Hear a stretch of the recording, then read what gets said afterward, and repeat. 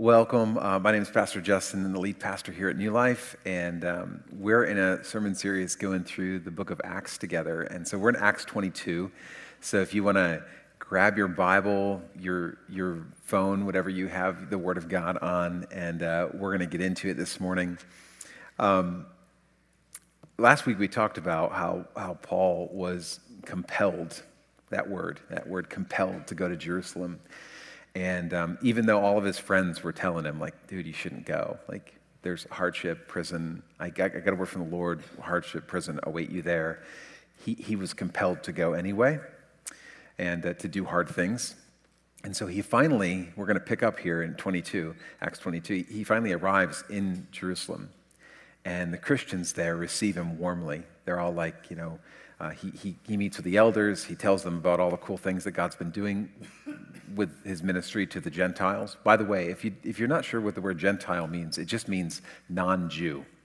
The Jewish people saw it very black and white. There were the Jews, and then there was everybody else. And so when we say the word Gentile, it just means non-Jew, and it means everybody else that wasn't a Jew. They were considered Gentiles. And so Paul was out ministering and preaching the gospel to people who were not Jews. And so everyone's excited. They're all praising God. They're like, this is awesome. But they do have some concerns. There are some Christian Jews in Jerusalem that were furious with Paul. They were concerned at some of the things that they'd been hearing about what he was preaching to those Jewish people, or to those Gentile people, those other people. They felt like he was rejecting his Jewish heritage in order to minister to the Gentiles.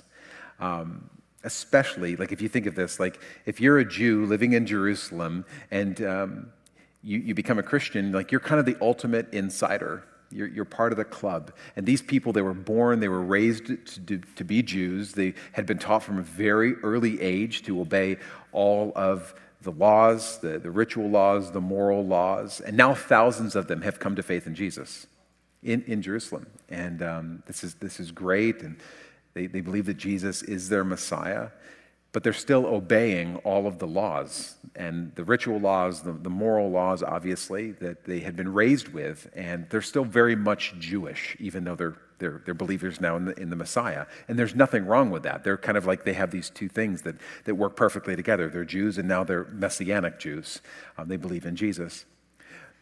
What they're concerned about is Paul, because he's out there like gallivanting, preaching to God knows who, God knows where, this gospel that they believe is for the Jewish people, that their Messiah has come. And so he's preaching to these Gentiles that they do not need to necessarily follow all of the ritual laws. They don't need to get circumcised in order to be saved by Jesus.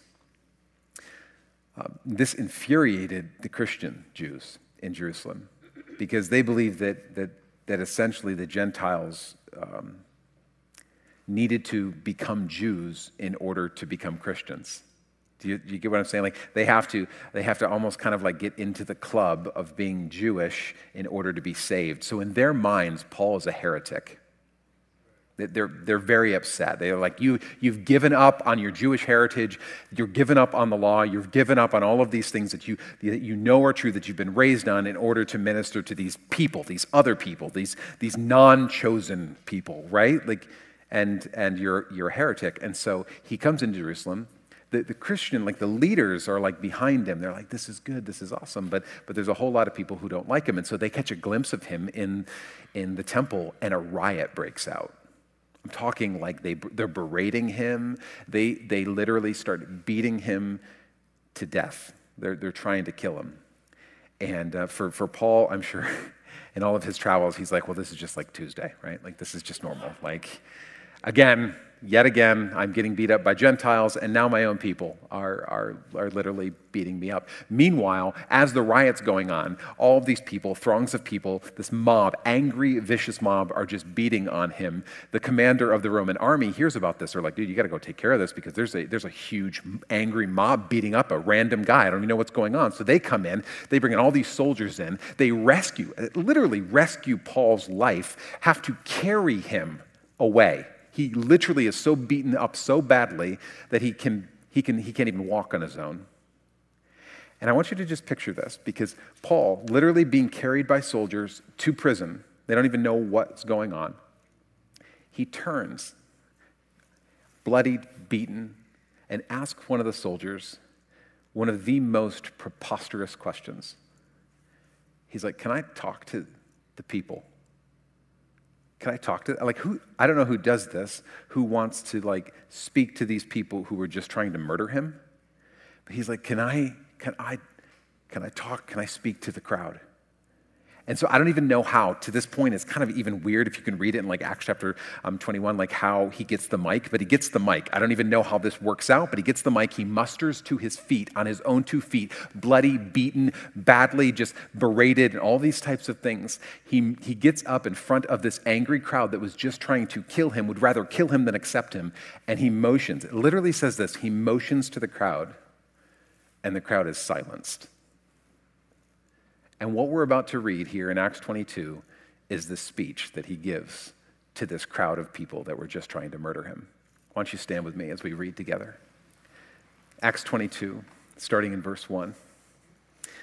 He says, brothers and fathers, listen to my defense. And when they heard him speak to them in Aramaic, they became very quiet. They're already quiet, but now they're very quiet. And Paul said, I am a Jew, born in Tarsus of Cilicia, but brought up in this city. I studied under Gamaliel and was thoroughly trained in the law of our ancestors. I was just as zealous for God as any of you are today. I persecuted the followers of this way.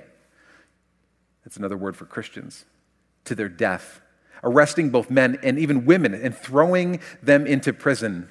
As the high priest and all the council can themselves testify. I even obtained letters from them to their associates in Damascus and went there to bring these people as prisoners to Jerusalem to be punished.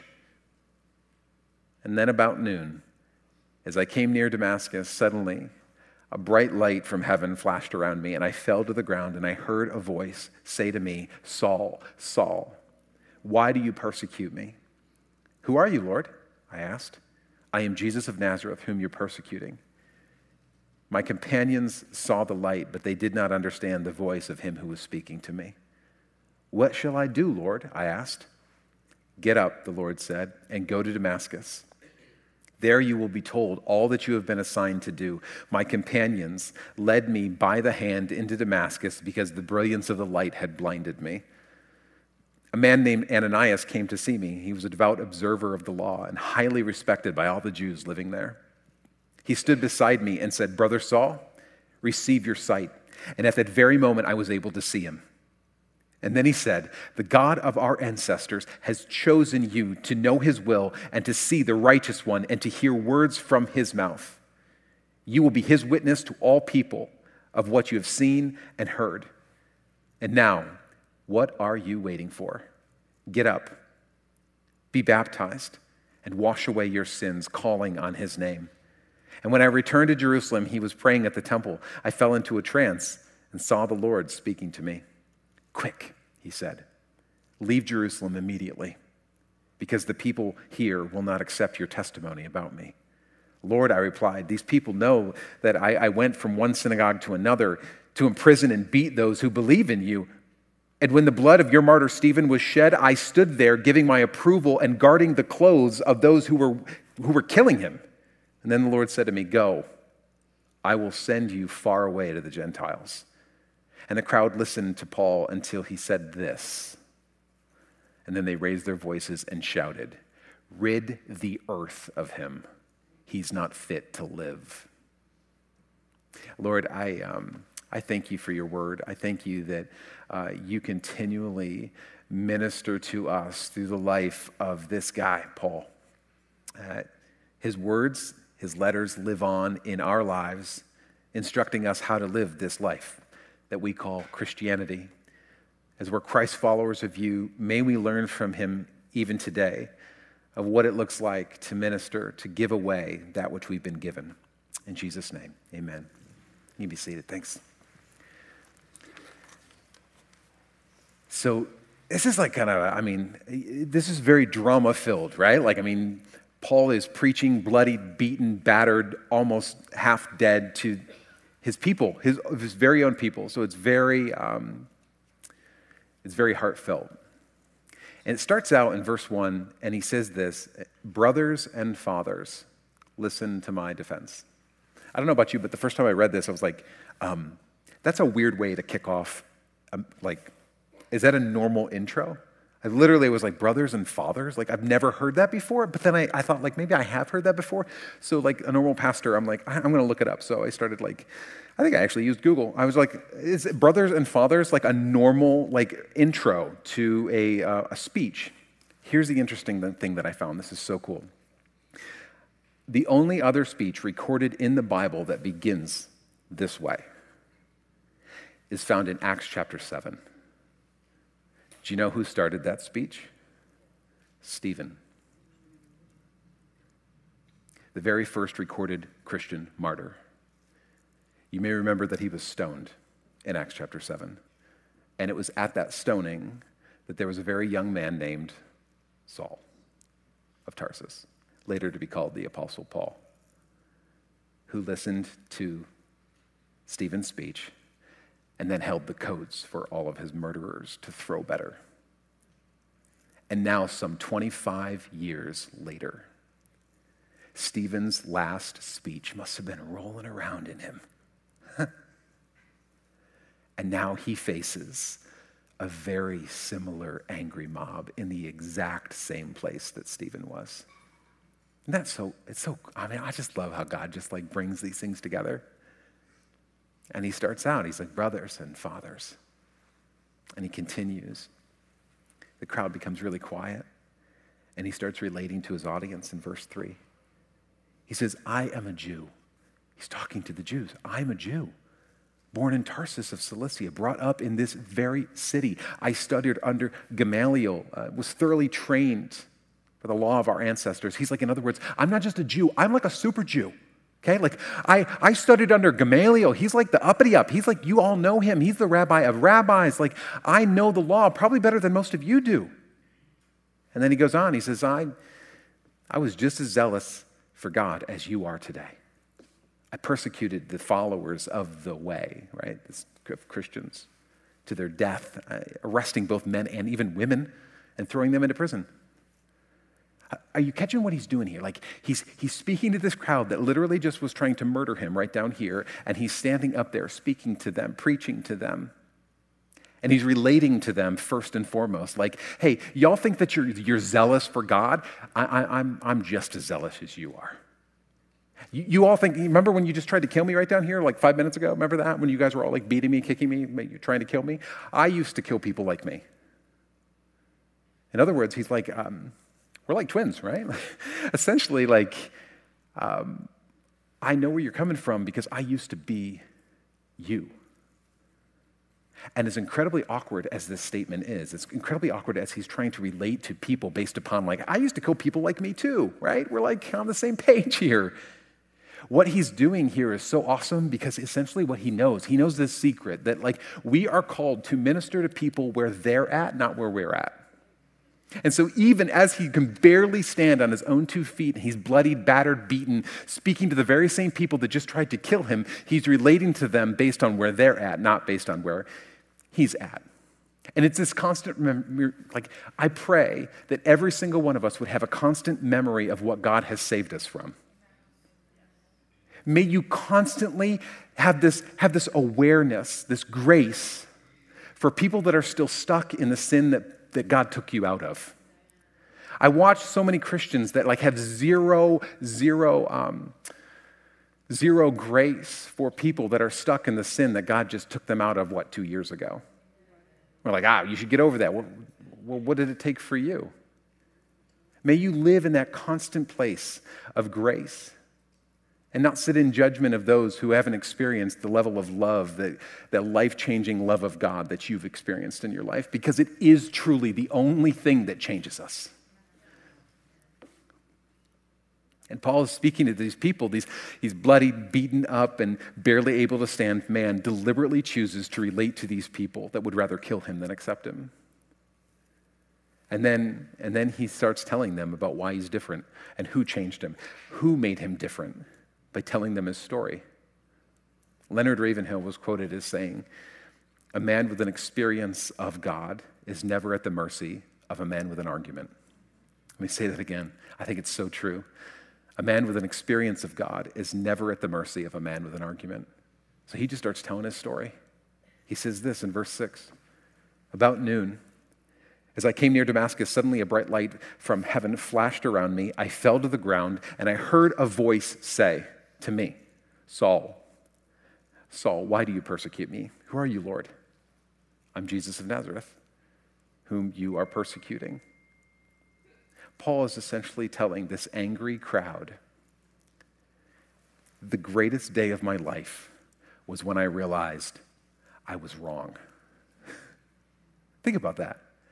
The greatest day, the most life-changing, transformational day in my life was when I realized that I was wrong. I thought that I was doing everything right, just like you guys. I thought that I was standing up for what was right. I was standing up for the law. I was persecuting these Christians that were following the way. I was literally arresting both men and women and dragging them off to prison. I was even responsible and even advocating for their death. And then I met Jesus.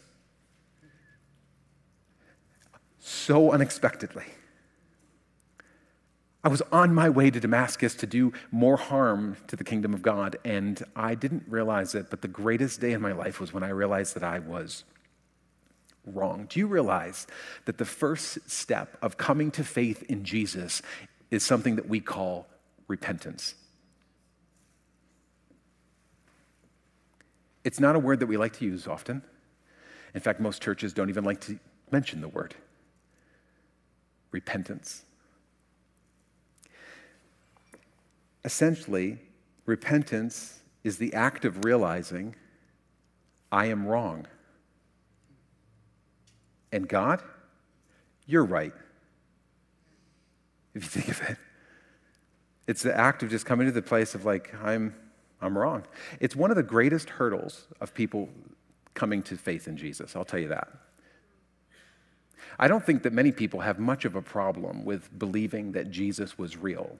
You'll meet people that all over the place that don't come to church and really kind of have no real attachment to Jesus, but they believe that he was real, that there was a real God. Maybe they even give mental assent that he was the Son of God. But it's this repentance. That's the greatest hurdle. Why? Because we don't like to be wrong. Do we? We get offended that somebody would actually accuse us of something so heinous, of being wrong. We've gone, just think of our current culture right now. We go through such mental gymnastics just to prove the point that we're not wrong. We've created a culture where nobody can ever be wrong. If you think of it, literally, we've created this kind of safe culture where nobody is ever wrong. And we go through such mental gymnastics almost to the point of absolute intellectual idiocy, so as not to insinuate that anyone is ever wrong. Even apart from scientific or even common sense. And yet Paul would say this, the greatest day of my life was when I realized I was wrong.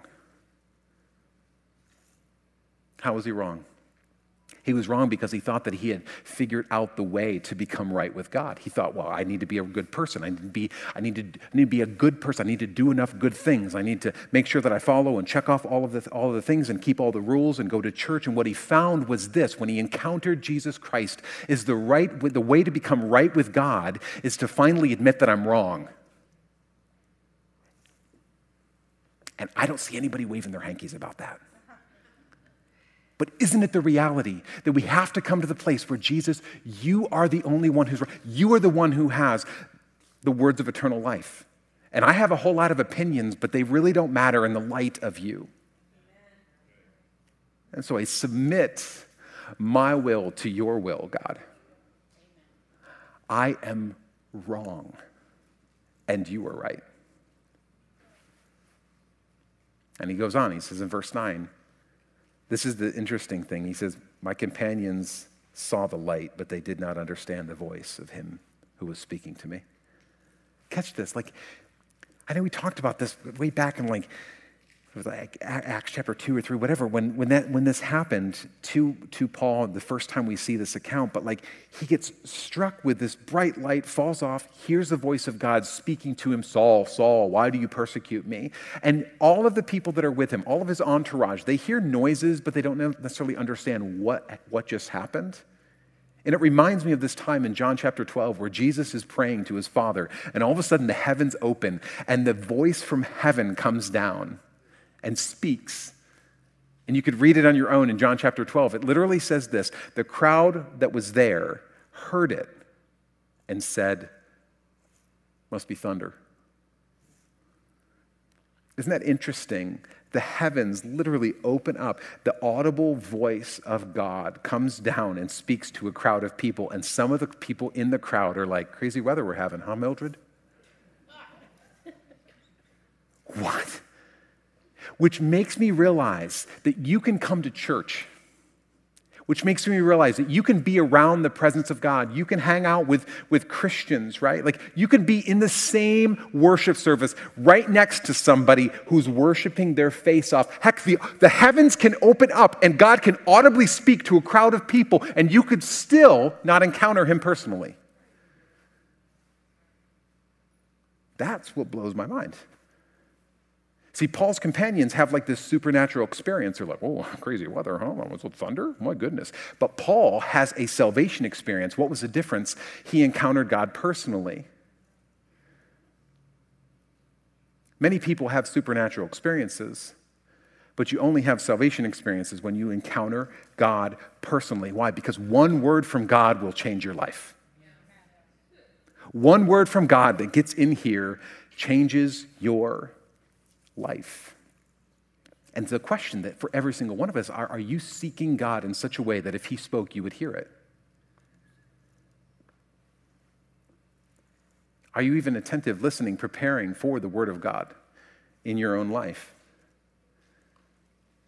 I think that's the craziness of this crowd thing, of how some people are hearing the word of God, some people aren't, some people are wondering. I think that must have been thunder. Would you recognize it? And then it goes on in verse 12. He says, a man named Ananias came to see me. So he's blinded by the light. Blinded by the light. He was a devout observer of the law and highly respected by all the Jews living there. Verse 13.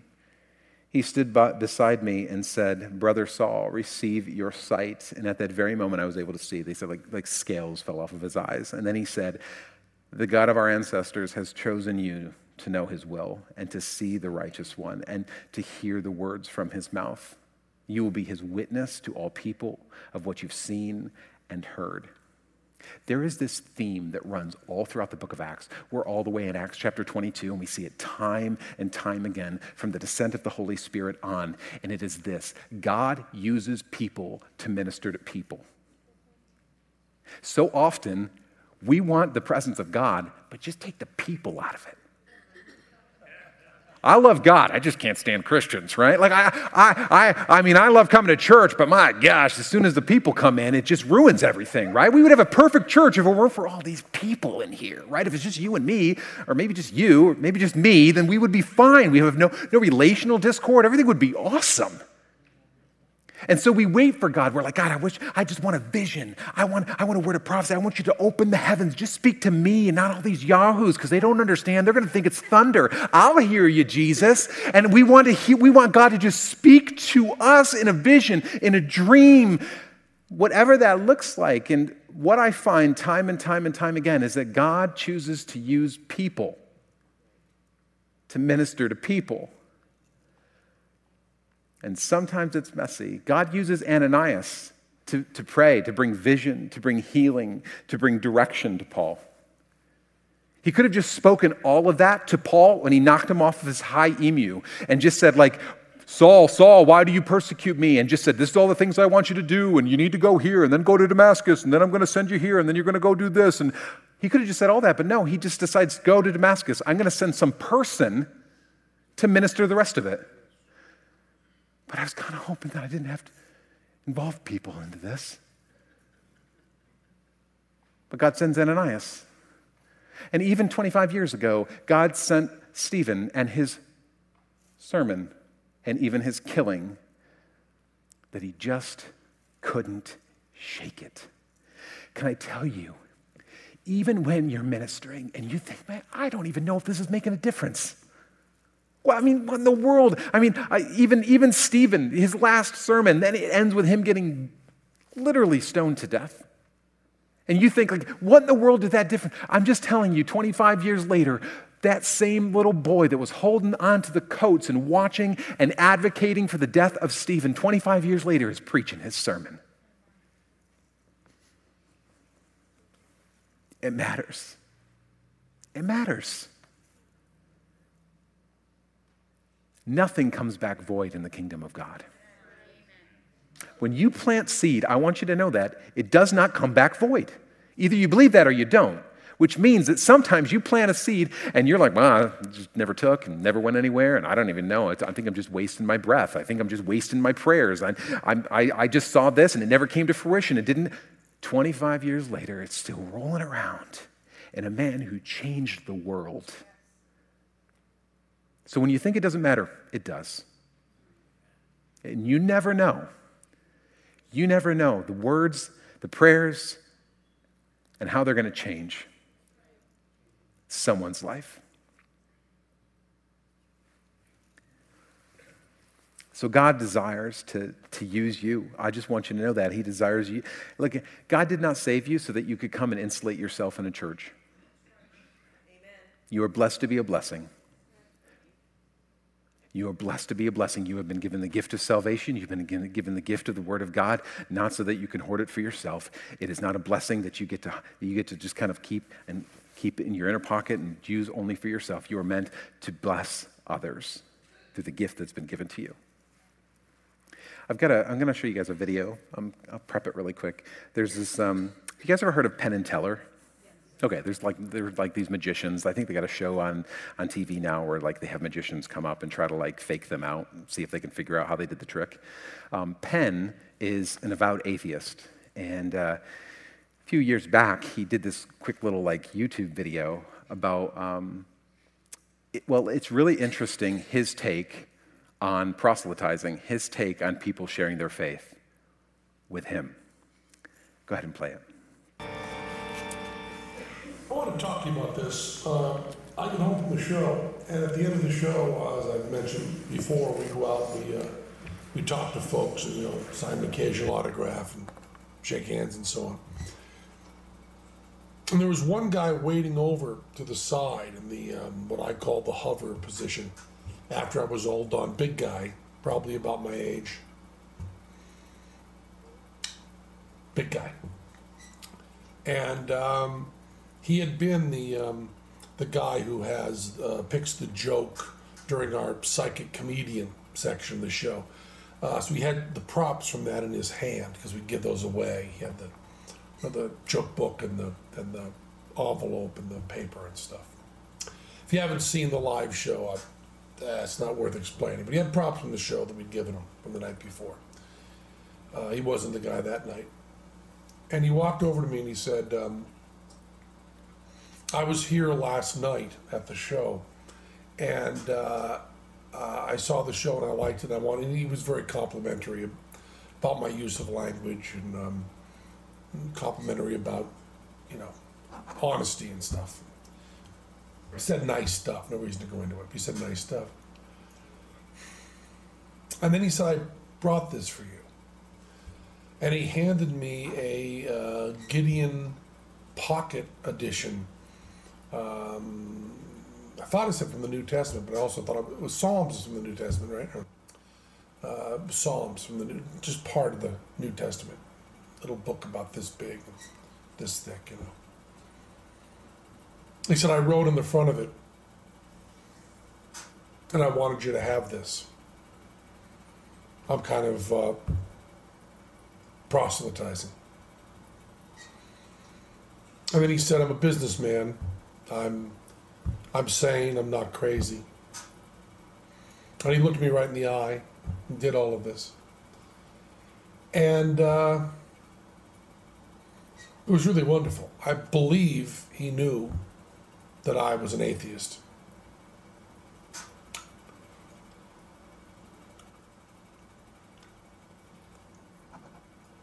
but he was not defensive, and he looked me right in the eyes. And he was truly complimentary. It wasn't in any way, it didn't seem like empty flattery. He was really kind and nice and sane and looked me in the eyes and talked to me and then gave me this Bible. And I've always said, that I don't respect people who don't proselytize. I don't respect that at all. If you believe that there's a heaven and hell and people could be going to hell or not getting eternal life or whatever, and you think that, it's not really worth telling them this because it would make it socially awkward. And atheists who think that people shouldn't proselytize, just leave me alone, keep your religion to yourself. How much do you have to hate somebody to not proselytize? How much do you have to hate somebody to believe that everlasting life is possible and not tell them that? I mean, if I believed beyond a shadow of a doubt that a truck was coming at you and you didn't believe it, that truck was bearing down on you, there's a certain point where I tackle you. And this is more important than that. And I've always thought that, and I've written about that, and I've thought of it conceptually. This guy was a really good guy. He was polite and honest and sane, and he cared enough about me to proselytize and give me a Bible, which had written in it a little note to me, not very personal, but just, liked your show and so on. And then like 5 phone numbers for him and an email address if I wanted to get in touch. Now, I know there's no God, and one polite person living his life right doesn't change that. But I'll tell you, he was a very, very, very good man. And that's really important. And with that kind of goodness, it's okay to have that deep of a disagreement. I still think that religion does a lot of bad stuff, but man, that was a good man who gave you that book. That's all I wanted to say. Isn't it interesting to hear from an avowed atheist about proselytizing, right? He's just like, how much do you have to hate somebody to not tell them? And it's funny, I walked in here today, and on that back table, that little white table, there was a legit Gideon New Testament with Psalms and Proverbs. I looked down at my wife, I was like, I don't know why I took it off the table, but it was right down here. Can I grab this? It was probably this exact same little Bible with a little note in it that man gave him. It's interesting because I think it's important for us to always realize that God wants to use you. And we can pray, and we should, and we can come to churches and we can do all those things, but at the end of the day, he's called you to a world of Gentiles, of people who don't know the word. And how will they know if we don't tell? How will they know if we don't share? And I think the cool thing is, and what I love about this testimony here of an atheist, right, is that you don't have to be weird to do it. Sometimes we think, I don't want to be weird. I don't want to be that guy. And I love how the guy even had to preface it with, I'm not crazy. I'm normal, right? But this is important to me, and I love you, and I believe God does too. God wants to use you to love people enough and maybe not hate them enough to share God's love with them, whatever that looks like. Amen? Sobering. And then, so in verse 16, let's continue. He says, and now what are you waiting for? Get up, be baptized, and wash away your sins, calling on his name. Speaking of baptism, we're having a baptism next week, or in 2 weeks. If you have not been baptized and you'd like to, there's still time. So see Pastor Tom and let us know. I think it is the first step of obedience in the Christian life. If you keep verse 16 up there for a second, it's interesting what it says, and this has been something that people have struggled with over the years. It says, and now what are you waiting for? And then he says, get up, be baptized, and wash away your sins, calling on his name. And if you read it, you're kind of like, is it saying there that be baptized and wash away your sins? And in other words, like the waters of baptism wash away your sins? That like something special happens, and if you don't get water baptized, then you're not saved. That like you have to get baptized in water, like the special water, the holy water, or you're not saved. Your sins are not washed away. It's interesting how it is even written there and kind of almost sounds like that. It's really kind of two clauses though. And it really essentially says, get up and be baptized. In other words, get up and do something. And the first thing, if you're wondering what I should do, get baptized. Get up and be baptized, and wash away your sins. How? By calling on his name. So how are we saved? Through water baptism? No. We're saved by calling on his name. That's how we're saved. The waters of baptism, there's no magic ritual that happens where all of a sudden you get saved through the waters of baptism. No, we're supposed to get up and do something. The first thing we should do is get baptized, but we're saved through calling on his name. Romans 10:13 says, "For everyone who calls on the name of the Lord will be saved." So what's baptism? It's a testimony.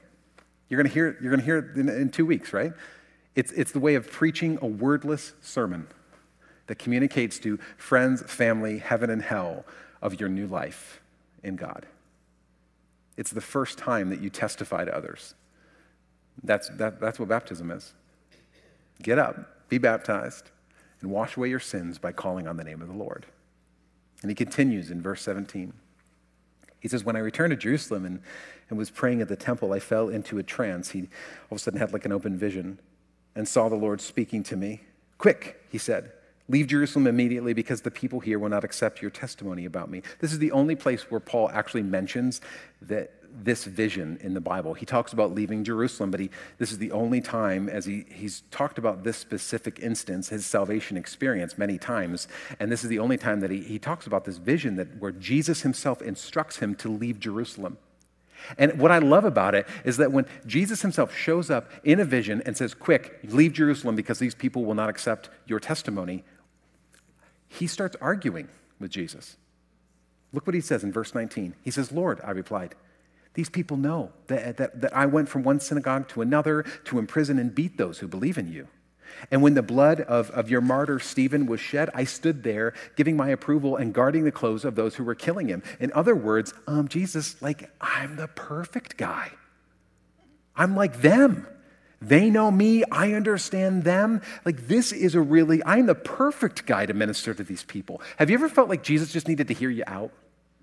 Like if he just listened to you and like you got a really good argument, I don't think he's thought things through really well. Like I feel like Jesus does some things that are pretty haphazard, and if he just listened to you, then he would be like, oh, never even thought of that. Wow, so glad I listened, right? And sometimes we just think like, man, if Jesus would just listen. I mean, Jesus could show up literally in an open vision, give us direct instructions. We're like, I've got a question about that. I don't think you're really seeing things clearly. And apparently, Jesus doesn't even care what Paul says, because we see him say in verse 21, the Lord said to me, go. I'll send you far away to the Gentiles. He just says, yeah, I understand you got a whole lot of reasons, you got a whole lot of opinions, but here's the thing. Your opinion does not dictate my will. He says, go. Have you ever had God just tell you, go? Well, where am I supposed to go? Far away.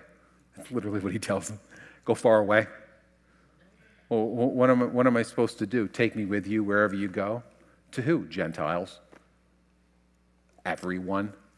That's non-Jew, right? Like everybody. People who are far away from me. One of our core values here at New Life is that we will do anything short of sin to reach those who don't know Jesus. And sometimes we get into that and we hear that and we're like, does that mean I got to go to like Africa? Does that mean I got to go sell everything I own and go move to the Middle East or something? No, how many of you know that you don't have to travel far to find people who are far from God? Sometimes we get in our head, we got to go to Africa. We got to go here to find people who are far from God. Let me just tell you, you do not have to travel far to find people who are far from God. Some of them you work with. You are in your family, your friend group. Like, these are people who I think God just sometimes just says, go there. Go where? There. Home? Mm-hmm. Family? Yeah. Work? Mm-hmm. Yeah. Go. I'm sending you to people. not necessarily who are far in distance, but are far from me. I'm sending you to go to people, and you may think, man, you made no difference. You gave Penn and Teller a Bible, and that was so silly. God told you to do it, and you're like, I don't know. He's gonna think I'm crazy, and he did it. And like it or not, that guy had to wrestle with it. And maybe he never comes. Maybe 25 years later, just like Paul, standing at Stephen's killing, it's still rolling around in him. Amen? Because it matters. Every word of God matters. Nothing comes back void. Why don't you stand with me?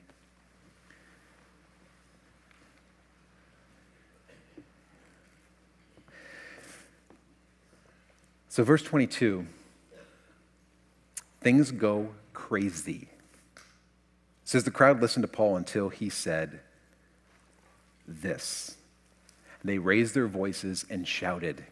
Look at how it turns. It says they're literally yelling to this man, rid the earth of him. He is not fit to live. And if I read this and you read down through the rest of it, it's like this escalated rather quickly. So what was it? Like they're hanging on every word. He motions to the crowd. They're silent. He speaks to them in Aramaic. They're like, tell me more. He tells about his whole thing. They're okay with him talking about Jesus and all of these things. And then you can read on in chapter 22, these people start like literally coming unhinged. They start disrobing and they're throwing dirt in the air. Like it is mayhem. It is crazy. What was it that set them off though? When it says they were listening to him up until he said this, what was it that he said? It was one word. Gentiles. That was the kicker. That was the kicker. Because see, the Jews were okay with Jesus, the Messiah, dying for them. Good people. Good people. God's chosen people. Like, of course, the Messiah is here for the Jews, right? Like he is a Jewish Messiah. But what threw them into an enraged hissy fit was the thought that Jesus also died for Gentiles. Outsiders, bad people, others, God's unchosen people, outsiders. This is what they just could not stomach. And it's this reality. And I think we struggle with the same thing in churches, right? Because once you become an insider, it is very, very difficult to invite outsiders. See, the Jews believed that this was only offered to the Jewish people, or at least a Gentile person had to first become a Jew, become an insider before they could receive the saving grace of Jesus, their Messiah. I mean, after all, the Jews were they had rituals and dietary restrictions and membership initiations and circumcisions to cut and contracts to sign and all of these things in order to become an insider. And so what they couldn't stand for are these Gentiles, these other people, these outsiders, considered their equals. You're telling me them? The people that aren't here on Sunday morning at the 8:30 service? Yeah, you know it. You got up early to come to church. You're telling me those people that aren't even planning on coming to church, even the 10:15 service, those people? The drug addicts? You're telling me that I'm on the same, I'm considered their equals? I can come to God the same way and they can come to God the same way that I do? And this is what the Jews could not stomach in that moment. That Gentiles could come the same way that they do by repenting and calling on the name of the Lord. And Paul is telling the Jews, and I think he's reminding us as we read this all these years later, that God's love does not have the same limitations that we place on it. It just doesn't. As much as we like to create our cloistered club, in Christ there are no insiders and outsiders. He levels the playing field and died for all. And he is continually calling us to love others outside of our circle, even when it's difficult. Do you know why Luke, the writer of Acts, probably makes a big deal out of this? Because he's a Gentile. He's an outsider. In fact, Luke is the only Gentile to write any of the Bible. And he wrote Luke and Acts, the only outsider to have a place at the table.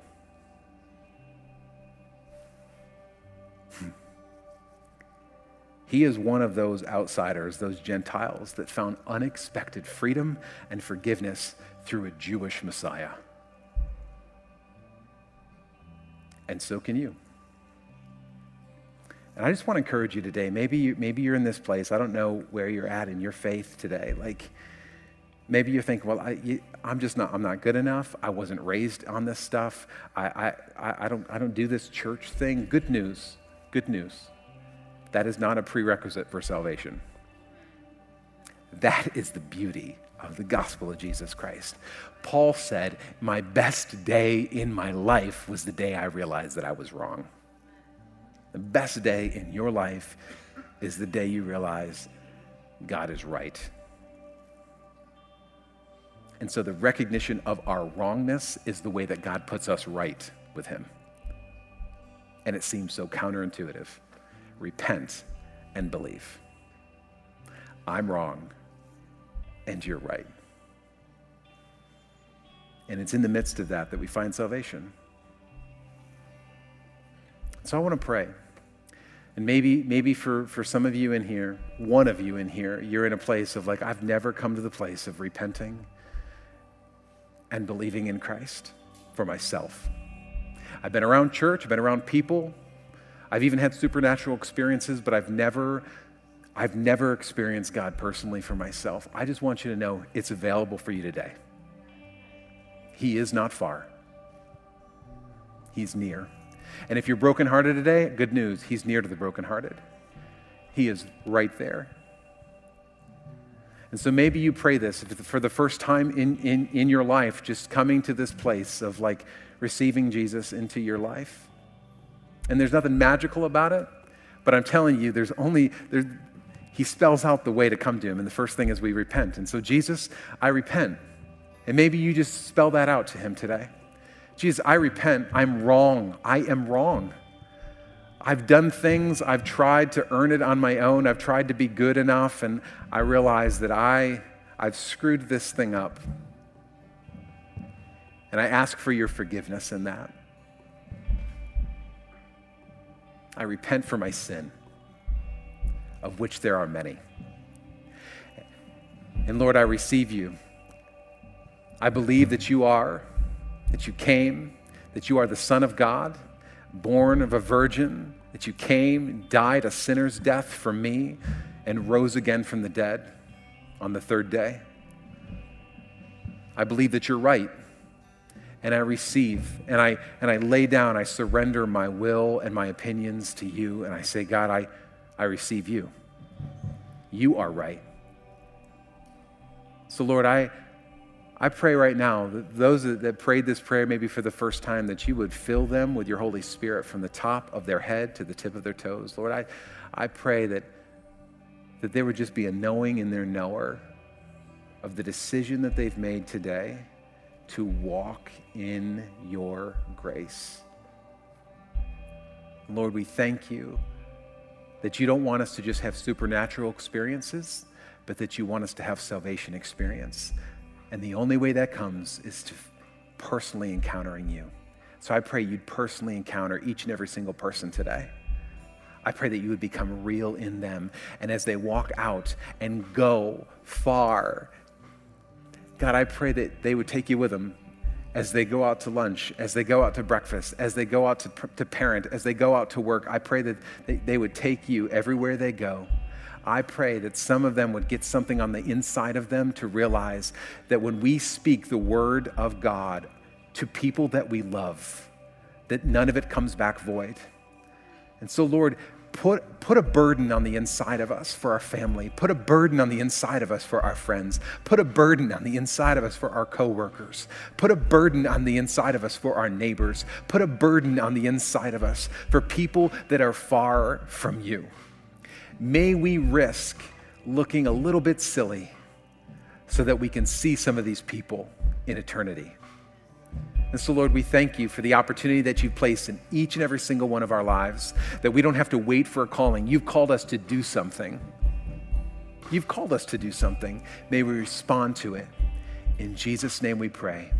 Amen, amen, amen.